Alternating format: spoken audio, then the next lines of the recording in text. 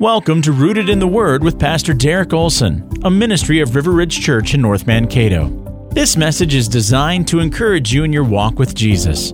Here's Pastor Derek. In Ephesians chapter 2, verses 4 and 5, we are offered the good news of being made alive together with Christ, even though at one time we were dead in our trespasses and sins. Now, an important question for us to think through is, how does this life actually get applied to an individual? Well, Ephesians 2 verse 8 actually gives us the answer. Listen to what it says.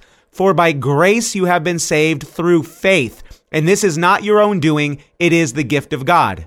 You see, faith is the key to being made alive together with Christ. Faith in Jesus is the key to being saved. Think of one of the most well-known verses in all of the Bible, John 3:16. It tells us, "For God so loved the world that he gave his only Son, that whoever would believe in him would not perish, but have everlasting life." Do you see the key to salvation? Do you see the key to having new life in Jesus Christ? It's faith. Now, faith is actually belief, and it means trust or reliance upon something, confidence in something.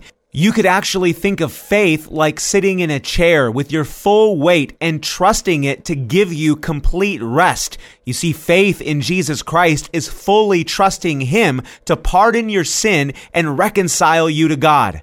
Now, friends, if you believe in the person and work of Jesus Christ for the salvation of your soul, I want you to spend some time right now to think about how amazing the reality of your salvation is. Because of Jesus, you now belong to God. You've been bought with the precious blood of Jesus Christ. You've been linked together with him so that you now share in the life, the resurrection life of Jesus Christ.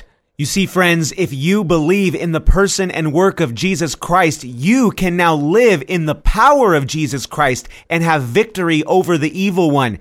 It's in Jesus that we have new life and have the power to overcome the schemes of the evil one. It reminds me of what the Apostle Paul wrote in Galatians chapter 2, verse 20, when he said, "I have been crucified with Christ. It is no longer I who live, but Christ who lives in me. And the life I now live in the flesh, I live by faith in the Son of God who loved me and gave himself for me."